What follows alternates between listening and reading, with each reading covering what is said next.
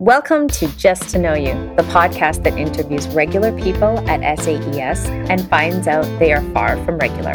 That's right. I'm your host, Darian Batten. And I'm Angela Kerskaden. Let's get started. Today, I invited you for kind of a couple reasons. Number one, I've just always enjoyed chatting with you. When we used to work together in Abqaiq, I couldn't wait to kind of hear some stories. So let's kind of like take it back for the listeners that don't know Joanna Yates. Why don't we start with where you grew up? Okay, well, I was born in Hong Kong, and I lived there for about 10 years, and then moved to the U.S. and lived in Colorado for 4 or 5 years, and lived in Maryland for 4 or 5 years, and then lived in California for about 10 years or so. And that was kind of my time in the U.S. And why were you hopping around for 4 or 5 years in the different states? My parents decided they want to move to the U.S. They both wanted to get master's degree. And so we were in Colorado living with my grandma. We stayed at my grandma's house, and my parents went to school to get their master's. And so she kind of took care of us while my parents were in school. And then after they graduated, they both got jobs. And so my dad got a job in Maryland, and that's how we ended up there. So your parents were born in Hong Kong, but did they speak English? And how did they do with doing a master's in America? My parents actually, they both know English fluently. My mom's actually an American-born Chinese. Oh, okay. Yes. And my dad, he grew up in Hong Kong, but in Hong Kong, they have all bilingual schools. And so he studied English and, starting from first grade on to university. And actually their university in Hong Kong the school is all in English. And my dad actually was a medical doctor. So everything was in English. And where did you live in California? Well, I lived in Orange County, which is kind of close to Disneyland. That's where I went to university. And then I got my first job as a teacher there in California. I remember us talking about how you weren't sure if you wanted to be a teacher or a doctor. Yeah, well, I just want to do something with people. I was thinking about something in the medical field. So I explored, possibly being a doctor, a nurse. I looked at being a physical therapist. And so then I took my anatomy physiology class. And I think that was it. Yeah, right. I said, I don't think I can handle a body. That's a lot of memorizing too. It's a big commitment. So why did you ultimately choose education? Either way, I just wanted to work with people. I knew that I had tried several jobs in the summers, and I've done office jobs. I've done different variety of things. I worked in a museum. I tried a lot of different things, and nothing suited me. Like, I didn't want to sit behind a desk. And I wanted to have the interaction with people all the time. And I think that's what drew me to teaching, because I wanted to work with people, and especially with kids. Yeah, for sure. I love kids, yeah. So you went to university in California? Yes. Okay. Which university was that? I went to Biola University. Okay. And is that where you met Phil? Yes. How did you, were you in the same class as him? No, actually we weren't, because when I first went to university, I was actually a pre-med major. Okay. And so I met him, but he had the expectations that I was going to be a rich doctor. And he was going to date this girl that was going to become a doctor. And that didn't work out for him. Yeah, like, sorry, teacher. Yeah. And so actually I didn't choose the teaching major until my junior year. Okay. So I was actually taking a lot of pre-med classes my freshman and sophomore year. That's a brave to kind of like let go of all of those classes you took and to say, like, I'm just going to let that go and start again, because I don't imagine a lot of them transferred over to education. Right. Yeah. So I think I took a longer time. It took me 5 years instead. Yeah, I could see that. So then how many years did you work in the States before you guys went overseas? We were in California teaching for 7 years. So we were... so we were in kind of like a low-income area, teaching underprivileged kids, and so it was challenging. And so, like, now that I think back to it, I can't imagine, like, I was teaching third grade, and I had like half of my class they couldn't read at all. Wow. And now I'm teaching first grade, and all my first graders are reading. And I Right. just see like there's a huge difference, from, the Aramco versus the schools that I was teaching at in California. So you were in America for 7 years and then you guys went overseas. Is that right? Yes, yes. Okay. So where did you go to? We wanted to travel and we found this group that was doing summer English camps. And so Phil and I, we decided to join this group and we went to China to do these English camps. And we did it actually for 3 summers in a row. The headmaster in China really, really liked us. And so he introduced us to the head leader of the county, which is called the magistrate. And he was a former English teacher, which was kind of unusual. And so he could speak fluent English. And so he met us and then he said, I would love for you guys to come and teach in China. But this is a very remote area where there were no foreigners at all. Phil and I were the first foreigners to be ever invited to live in this area of China. So people had never seen, I mean, I look Chinese, so I kind of blended in. But for Phil, I mean, he has blonde hair and green hazel eyes. So he stood out, right away. And so he was like a famous celebrity. And Phil must have loved it. yeah, and then they all thought I was the translator. Oh my gosh, that's so funny, which you probably were a little bit. I mean, but you speak Cantonese, is that correct? Yeah, so I didn't speak the local language when I Right. moved there. And so anyway, we got invited to move to China. And I was teaching third grade in California. And when we moved to China, it was a huge jump because suddenly I'm asked to teach high school. And Oh, I've never interesting. taught high school before. And so that was a huge jump and very different. But Chinese students are super respectful. And so I had a class of 80 students and Oh my gosh. not just one class. I had 22 classes of 80 students each. So do the math there. I had a lot of students. Oh my 22 gosh. classes. Yes. That's crazy. Yeah. So I would teach one class and then another class would come and another class would come and so forth. Okay, so on one hand, you'd prepped once, taught how many times? Well, no, I had different grade levels. Oh, okay. So I had the freshmen and the sophomore and the juniors and the seniors all mixed together. And so I would prep one class and maybe I would teach like 5 or 6 of those same lessons to 5 or 6 classes. And then I had a sophomore class and a junior class and so forth. How would you keep track with like what you like? You're like, did I teach this one to you guys or did I? You'd have to. I had 4 notebooks. Oh, wow. Yeah. Each notebook had a different lesson to go with a different grade level. And they had a textbook. And so I would use their textbook. And then what I did was I took a lot of our Western methodology and I would tie it into what they had inside their textbook and try to incorporate that into the classroom. And they had never seen that kind of teaching style before because the Chinese schools were so used to just, the teacher stands up at the front and just lecture. I still remember the first time I had them, turn and talk to the neighbor. They all stared at me like, what are you talking about? They were like, what? We can talk in class? The students will stand at the door when they would come in if they're late. And, in the US or here even in Aramco, when the students are late, they just walk right into the classroom. But the students would stand right outside the door and they wouldn't come in. And I didn't realize that. So I had students standing at the door for like 10, 15 minutes. I'm like, why don't they come inside the classroom? And then finally, one of my students sitting in the front, they said, Miss Lin, that's what they called me in China. They're like, Miss Lin, call them to come inside. I said, oh, Oh, wow. I had to learn a lot of the cultural differences as well of schools in China versus schools in the US.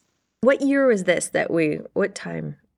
17 years ago now. 17 years ago? Yeah, because I've been here at Aramco for 10, and there was 7 or 8 years in China.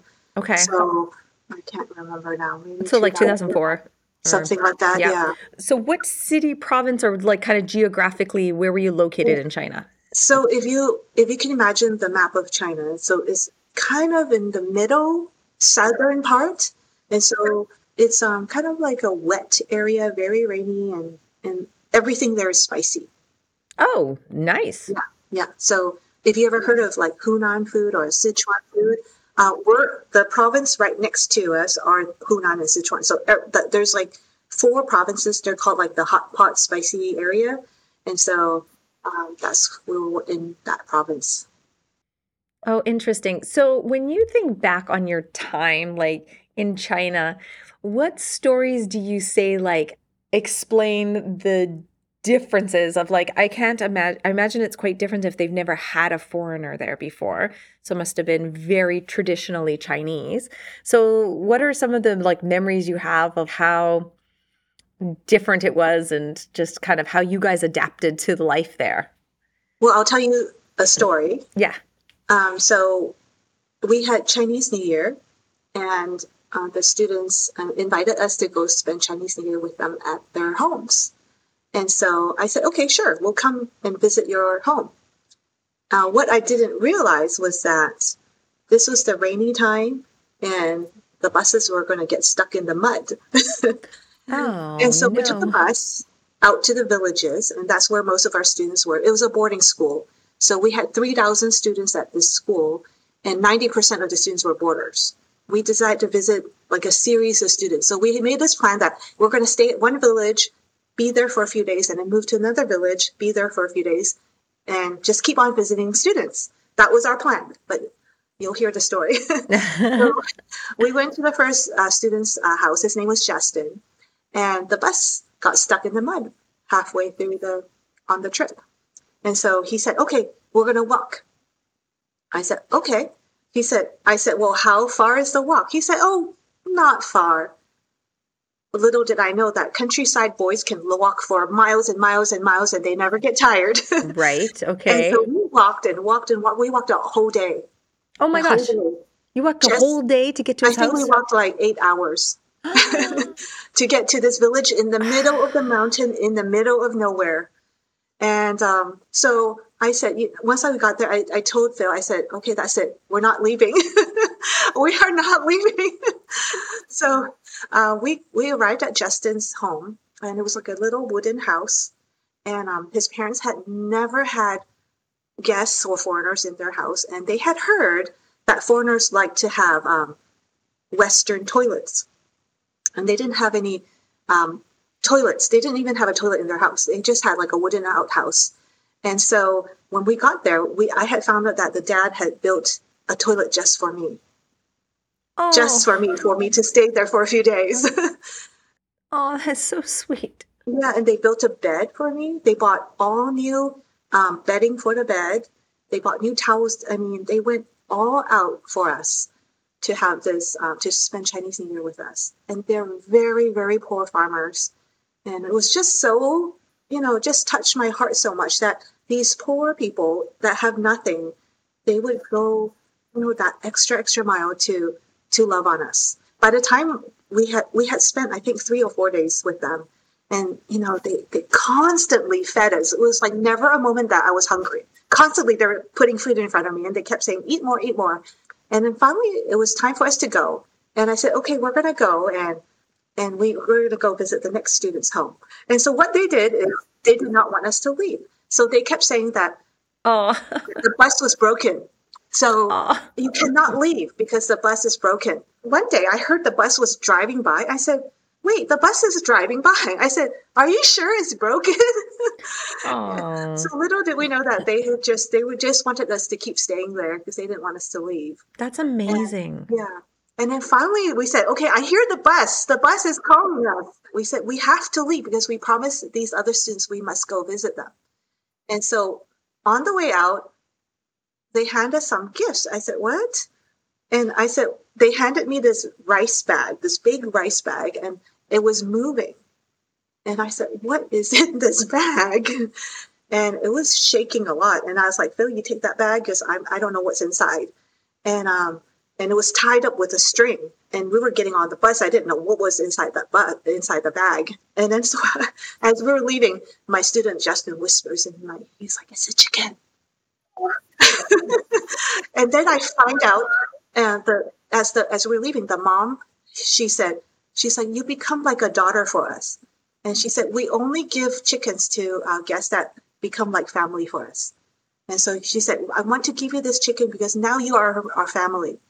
And so, please, he said, you have to come back. So we went back to that village multiple times, and this boy Justin, actually his children are like my godchildren these days, and that that one, it was my first visit ever, and it just made a lasting impression on me. For sure. I mean, that's amazing. I feel like that's why we do this, right? Like we're looking for those amazing experiences. So you keep in touch with them still to this day. Yeah, we have like a social media app called WeChat, and so I actually still keep in touch with all my students in China, and they send me messages, they send me pictures. Now they're all grown up and they're married and have kids, and so I've been invited to the weddings, and I've gone back to visit only twice since we've been in Aramco, but during those two times, yeah, I've gotten to meet their little ones, their kids, and their husbands, their wives, and so on, which is kind of cool. Oh, it's amazing. I get it now because I remember when I was working with you, I remember you guys going to China for one of your holidays, and I thought, didn't you live there already? And kind of, I thought, well, okay, well, and I remember pausing and being like, I lived in China. And I kind of like, don't know if I'm going to go back again, but it sounds like I understand now. Like you have so many connections there. Yeah, those relationships were really deep. I mean, I didn't realize that I can have like these kind of deep relationships with students because I used to teach third grade, and it's different with third graders versus high schoolers, and so yeah, it was really different because our house in China became like the local hangout. Oh, cool. And so all the students would just come hang out at our house because they all wanted to practice English. And so we basically opened our doors, and kids would come over whenever they wanted, when they had a free chance, and they would come and practice English with us. Sometimes they would play video games with Phil. We had many nights where they were just playing like NBA basketball or FIFA soccer or something like that on the PlayStation. And we introduced them to Western food. We introduced them to spaghetti and pizza, and we even roasted a turkey and invited a lot of students over. How did you get a turkey? We actually traveled 16 hours to the capital city on a bus and brought a turkey back. And then Phil put it on the top of the bus rack, and we didn't realize it was melting on the 16-hour bus ride. When we looked afterwards, there was like a whole pool of blood on the shelf. Oh my gosh. And we were so embarrassed. We're like, oh my gosh, there's blood all over the bus shelf. So you went to what city, which capital? The capital city is called Abqaiq. And we had some expat friends that lived there. And so they introduced us to this hotel, like restaurant place that they sold Western products. And that's where we bought things like butter, because we can't buy butter where we lived. And so we would travel 16 hours just to buy Western products. That's amazing. So I lived in China for 4 years, but I remember the little village that we lived outside of. We never had real milk. Milk was always the boxed milk on the shelf. And I can remember somebody sent a text saying there's fresh milk in town. And we were so excited. There was about 10 of us that were after school racing to the taxis to go get milk on a Friday night. We were like, getting milk was really exciting. No, I think there's something to be said with sometimes for when things are hard, they stick in your heart more. It's the times in our life where you kind of walk for 8 hours to get to somebody's home, that those are the memories that get made. Okay, so you guys lived in China. What made you decide to leave after you were there 7 years? Yeah, we were 7 or 8 years, something like that. Well, we didn't actually want to leave. But what happened was that the central government of China decided to do, once in a while, they call it cleansing.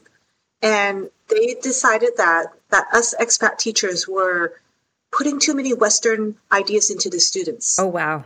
And they were worried because they felt that we were teaching too many ideas that were against the government. They decided, you know what, we're not going to renew the visa for you guys. And we just had to leave, unfortunately. That really, it surprises me that they were honest because I find that kind of from what I've observed is that they usually make up, that's the truth, but then they make up some other story. I don't know. What do you think?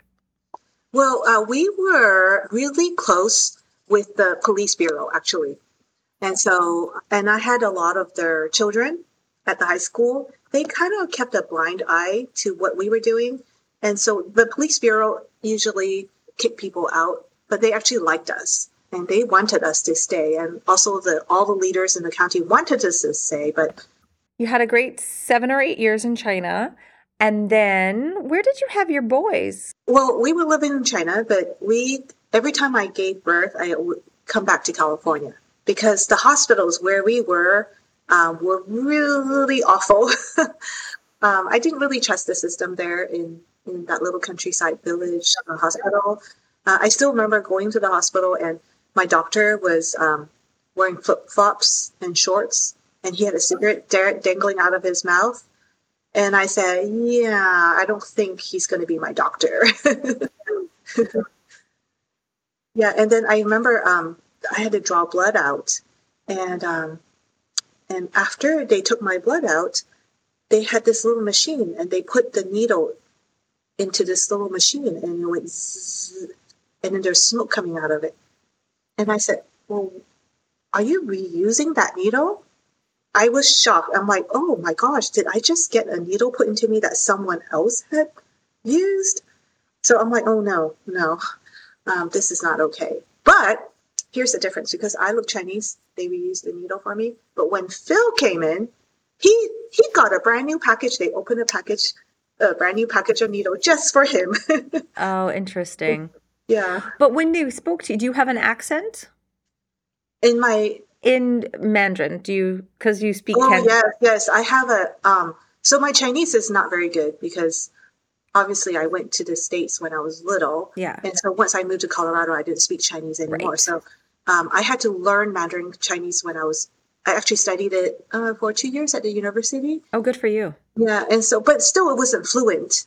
And it was just, conversational, Yeah, simple phrases that I can say. yeah. And so when I went there, every time I tried to speak Chinese, they always asked me, "Are you Korean?" Because my Chinese was so bad, they always assumed that I was Korean. They never thought I was, American Chinese. I learned something new when I was there because I always considered myself to be Chinese. But when I went to China, all my students and everyone told me, they're like, "You're not Chinese." I said, "What? How am I not Chinese?" And they said, "Oh, you're American." And they're like, "We're Chinese, but you're American." And I said, "Oh, I didn't know that." So I said, because in US, we have the term like American Chinese. And so they just didn't get that idea. No, that's interesting because there's just, yeah, you need to be born and raised there only, right? So it was interesting. So my girls were born in China. And when we went back to Canada, I don't know if I would say 100%, but almost 100% of people would say, so do they have a dual citizenship? It was like the second question right after.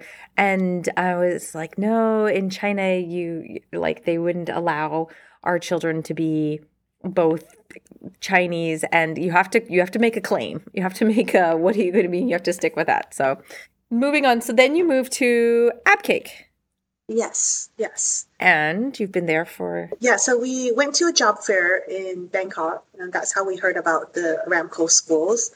And actually, I wasn't really looking to move to the Middle East because after losing that visa to stay there, we kind of wanted to just to stay somewhere in Asia. So we were thinking, maybe Japan, Korea, Hong Kong, Singapore, those countries.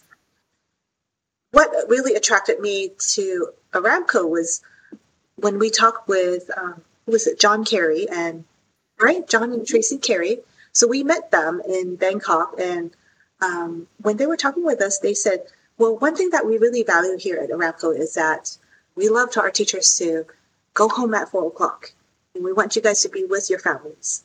And when they talked to us, the whole thing was all about family. Like we've got like soccer games, we've got horseback riding for them to join, we've got swimming pools, we've got this for your kids, and it was really attractive. Whereas when we interviewed with the school in Hong Kong, the the principal told us, well, you're going to need to get a nanny because most of our teachers usually work until pretty late at night. And so you'll be expected to stay late at night. And our school doesn't have any grass. It doesn't really have, it's just like right in the city. I was just thinking like a concrete jungle. And so that didn't seem attractive to me, to be living right in the middle of a city. And so I'm like, you know what? Maybe we'll give this a chance. And I said, we'll try it for like a year and see how it goes and see if we like it. And here we are. Been here for 10 years. Holy cow. That went by fast. Yeah. Yeah. It's amazing. I can't believe we've got 2 kids. They started in pre-K4 in first grade, and now I've got a son in boarding school, and I've got one as an 8th grader on their way out, and it's strange. It is strange. I totally agree. We have a similar story. Our boys are the same age, so. Yes. We have the same age gap between our 2 kids. When you think back on your kind of like your life experiences, how do you feel like those experiences have helped you grow into the person you are today? I think the main thing I learned is just that about relationships, and that people are people wherever they are. And so whether I'm here in China or whether I'm here in Saudi Arabia, people are actually so gracious everywhere we go.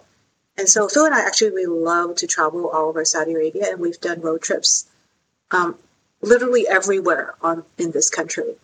And we've been amazed by how gracious the Saudis are, and how they open up their homes or welcome us to have tea. I mean, like, we were out hiking at this little wadi one time, and this guy he was like, come have tea, It was like, sit. And so we just sat down and had tea with him. And next thing he was like, I'm going to call my uncle. Okay. So his uncle showed up, and he's like, I'm going to call my brother. And next thing his brother showed up, and pretty soon there was like a huge crowd, and we're all having tea and dates and enjoying. And it's just it reminded of my time in China, because they were so welcoming, so kind, and so giving. And they didn't want us to leave.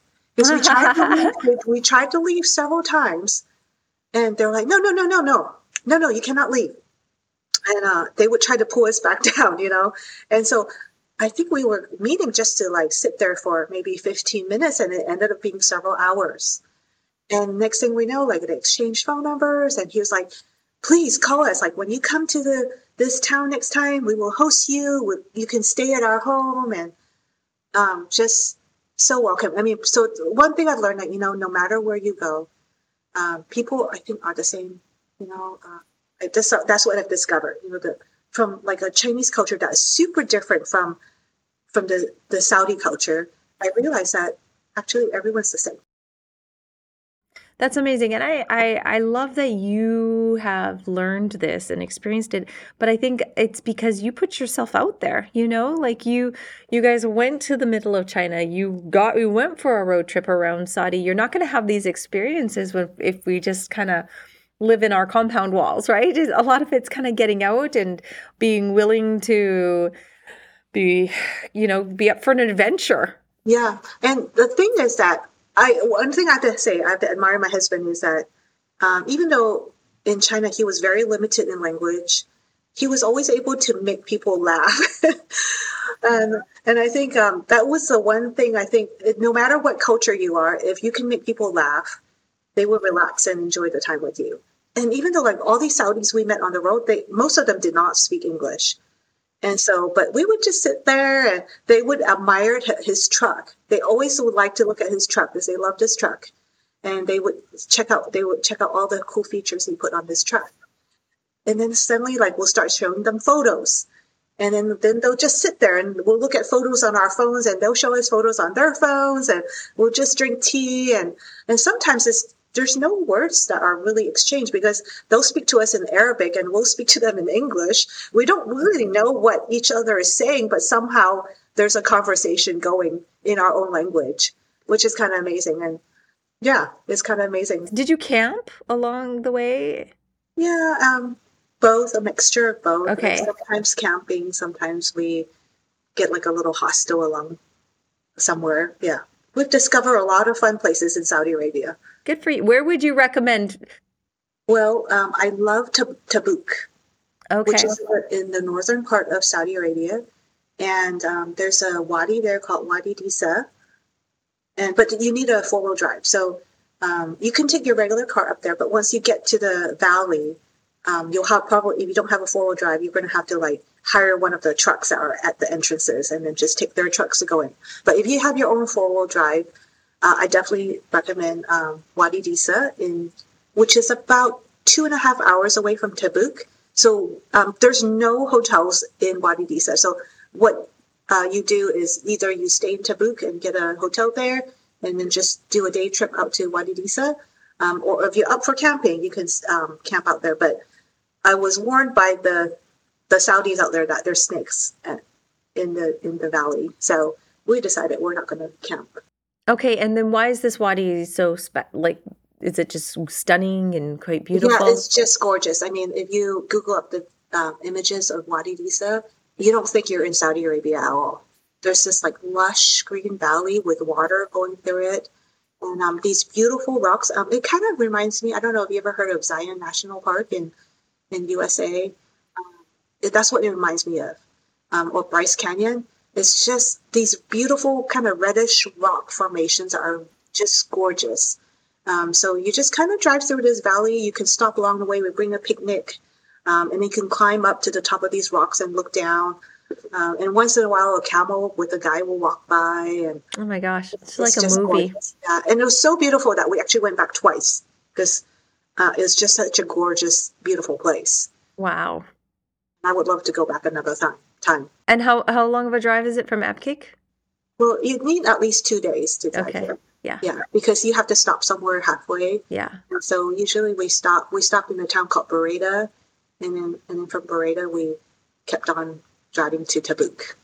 And then my second place I would love to visit again, so absolutely recommend it. It's called Wadi Lajab, and this is all in the southern part of Saudi Arabia where it snows.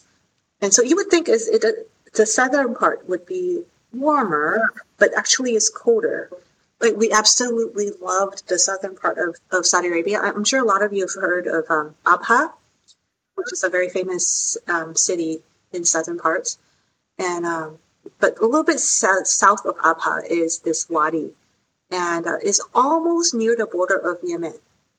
Once you go to this valley, it's the most amazing experience. So there's this canyon, this high canyon wall, and you hike through this. So basically, you get to this hike and you walk through this wadi where there's a stream.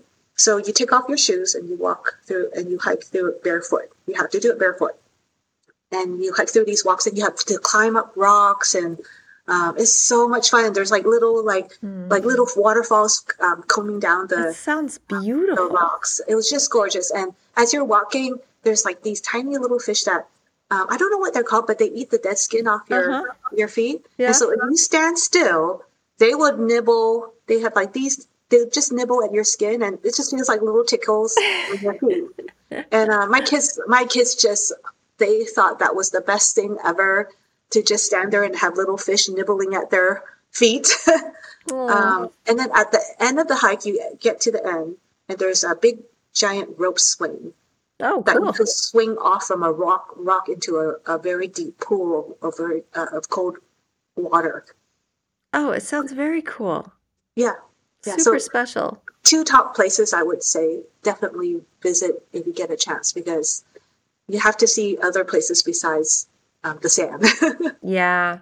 Now, part of this Aramco life living is been a boarding school jump for you guys. And how has that transition gone for your family? And did you ever expect that you would have children in boarding school? Yeah, I didn't think so. I thought maybe they would go to school here, but the Maples actually were the ones that introduced us to this school in Germany, and their daughter really loved it. And so we just went online to look at the school, and we thought, well, maybe we'll consider it. And then Jeremiah kept talking about it, and his friends were all going to boarding school, so I think he wanted to go to boarding school as well. So we sent him last year, and I think that was the best decision we made. He is so happy. He loves it. He has a wonderful dorm, boys that he's friends with. And so, yeah, we're very happy. I mean, if he's happy, we're very happy. Always. Isn't that the truth? Like, you're only as happy as your most unhappy child. Right. And I took Micah there this October we did a parent-teacher conference, and I brought Micah. And so he got to sleep in the dorm one night to experience what it felt like. And he did something called a shadow day, and he got to shadow a student for the whole day. Yeah, he loved it. He absolutely loved it. He was like, "Can I go now?" I said, "No, I still want to keep you here a little bit longer." Yeah. And next year he's in grade 9, so he'll go for a 9th grade. Yes. Yeah. So he's already been accepted, and he's itching to go. Aw, that's amazing. So it's been a positive experience. I'm just thinking about if this podcast is ever shared with new people coming in, that like you had so much great advice for Saudi and places for them to see. And I think people are always a little anxious about the boarding school world. And I know it varies with each child and everybody has different experiences, but it's awesome to hear that it's been so positive for your family. Yes. Yeah. It sounds like a cool school too, to be living in Germany. Yeah. It's absolutely gorgeous. I can imagine. Yeah, I imagine it's pretty amazing. Well, thank you so much for sharing your interesting stories. You have lived a very cool life. I love the choices that you and Phil have made with how you're choosing to experience the cultures that you're living in. I feel like it has to have enriched your lives in your heart. And I just admire you guys for that. I think it's such a wonderful path to take in life, and not just to choose to pictures and move, but just to kind of pause, stop, and take it all in. I love that. I love that this is your stories that you have to share. So I really, really appreciate hearing all of these. They're super. Well, thank you for inviting me. Thank you for listening to Just to Know You. We would like to thank our amazing tech man, Mr. Kent Arimura, Sterling McDonald for the podcast music, and the SAES community. See you next time. If you know anyone who you think has a great story to tell, we would love to hear about it. Please send an email to either Angela, Darian, or Kent.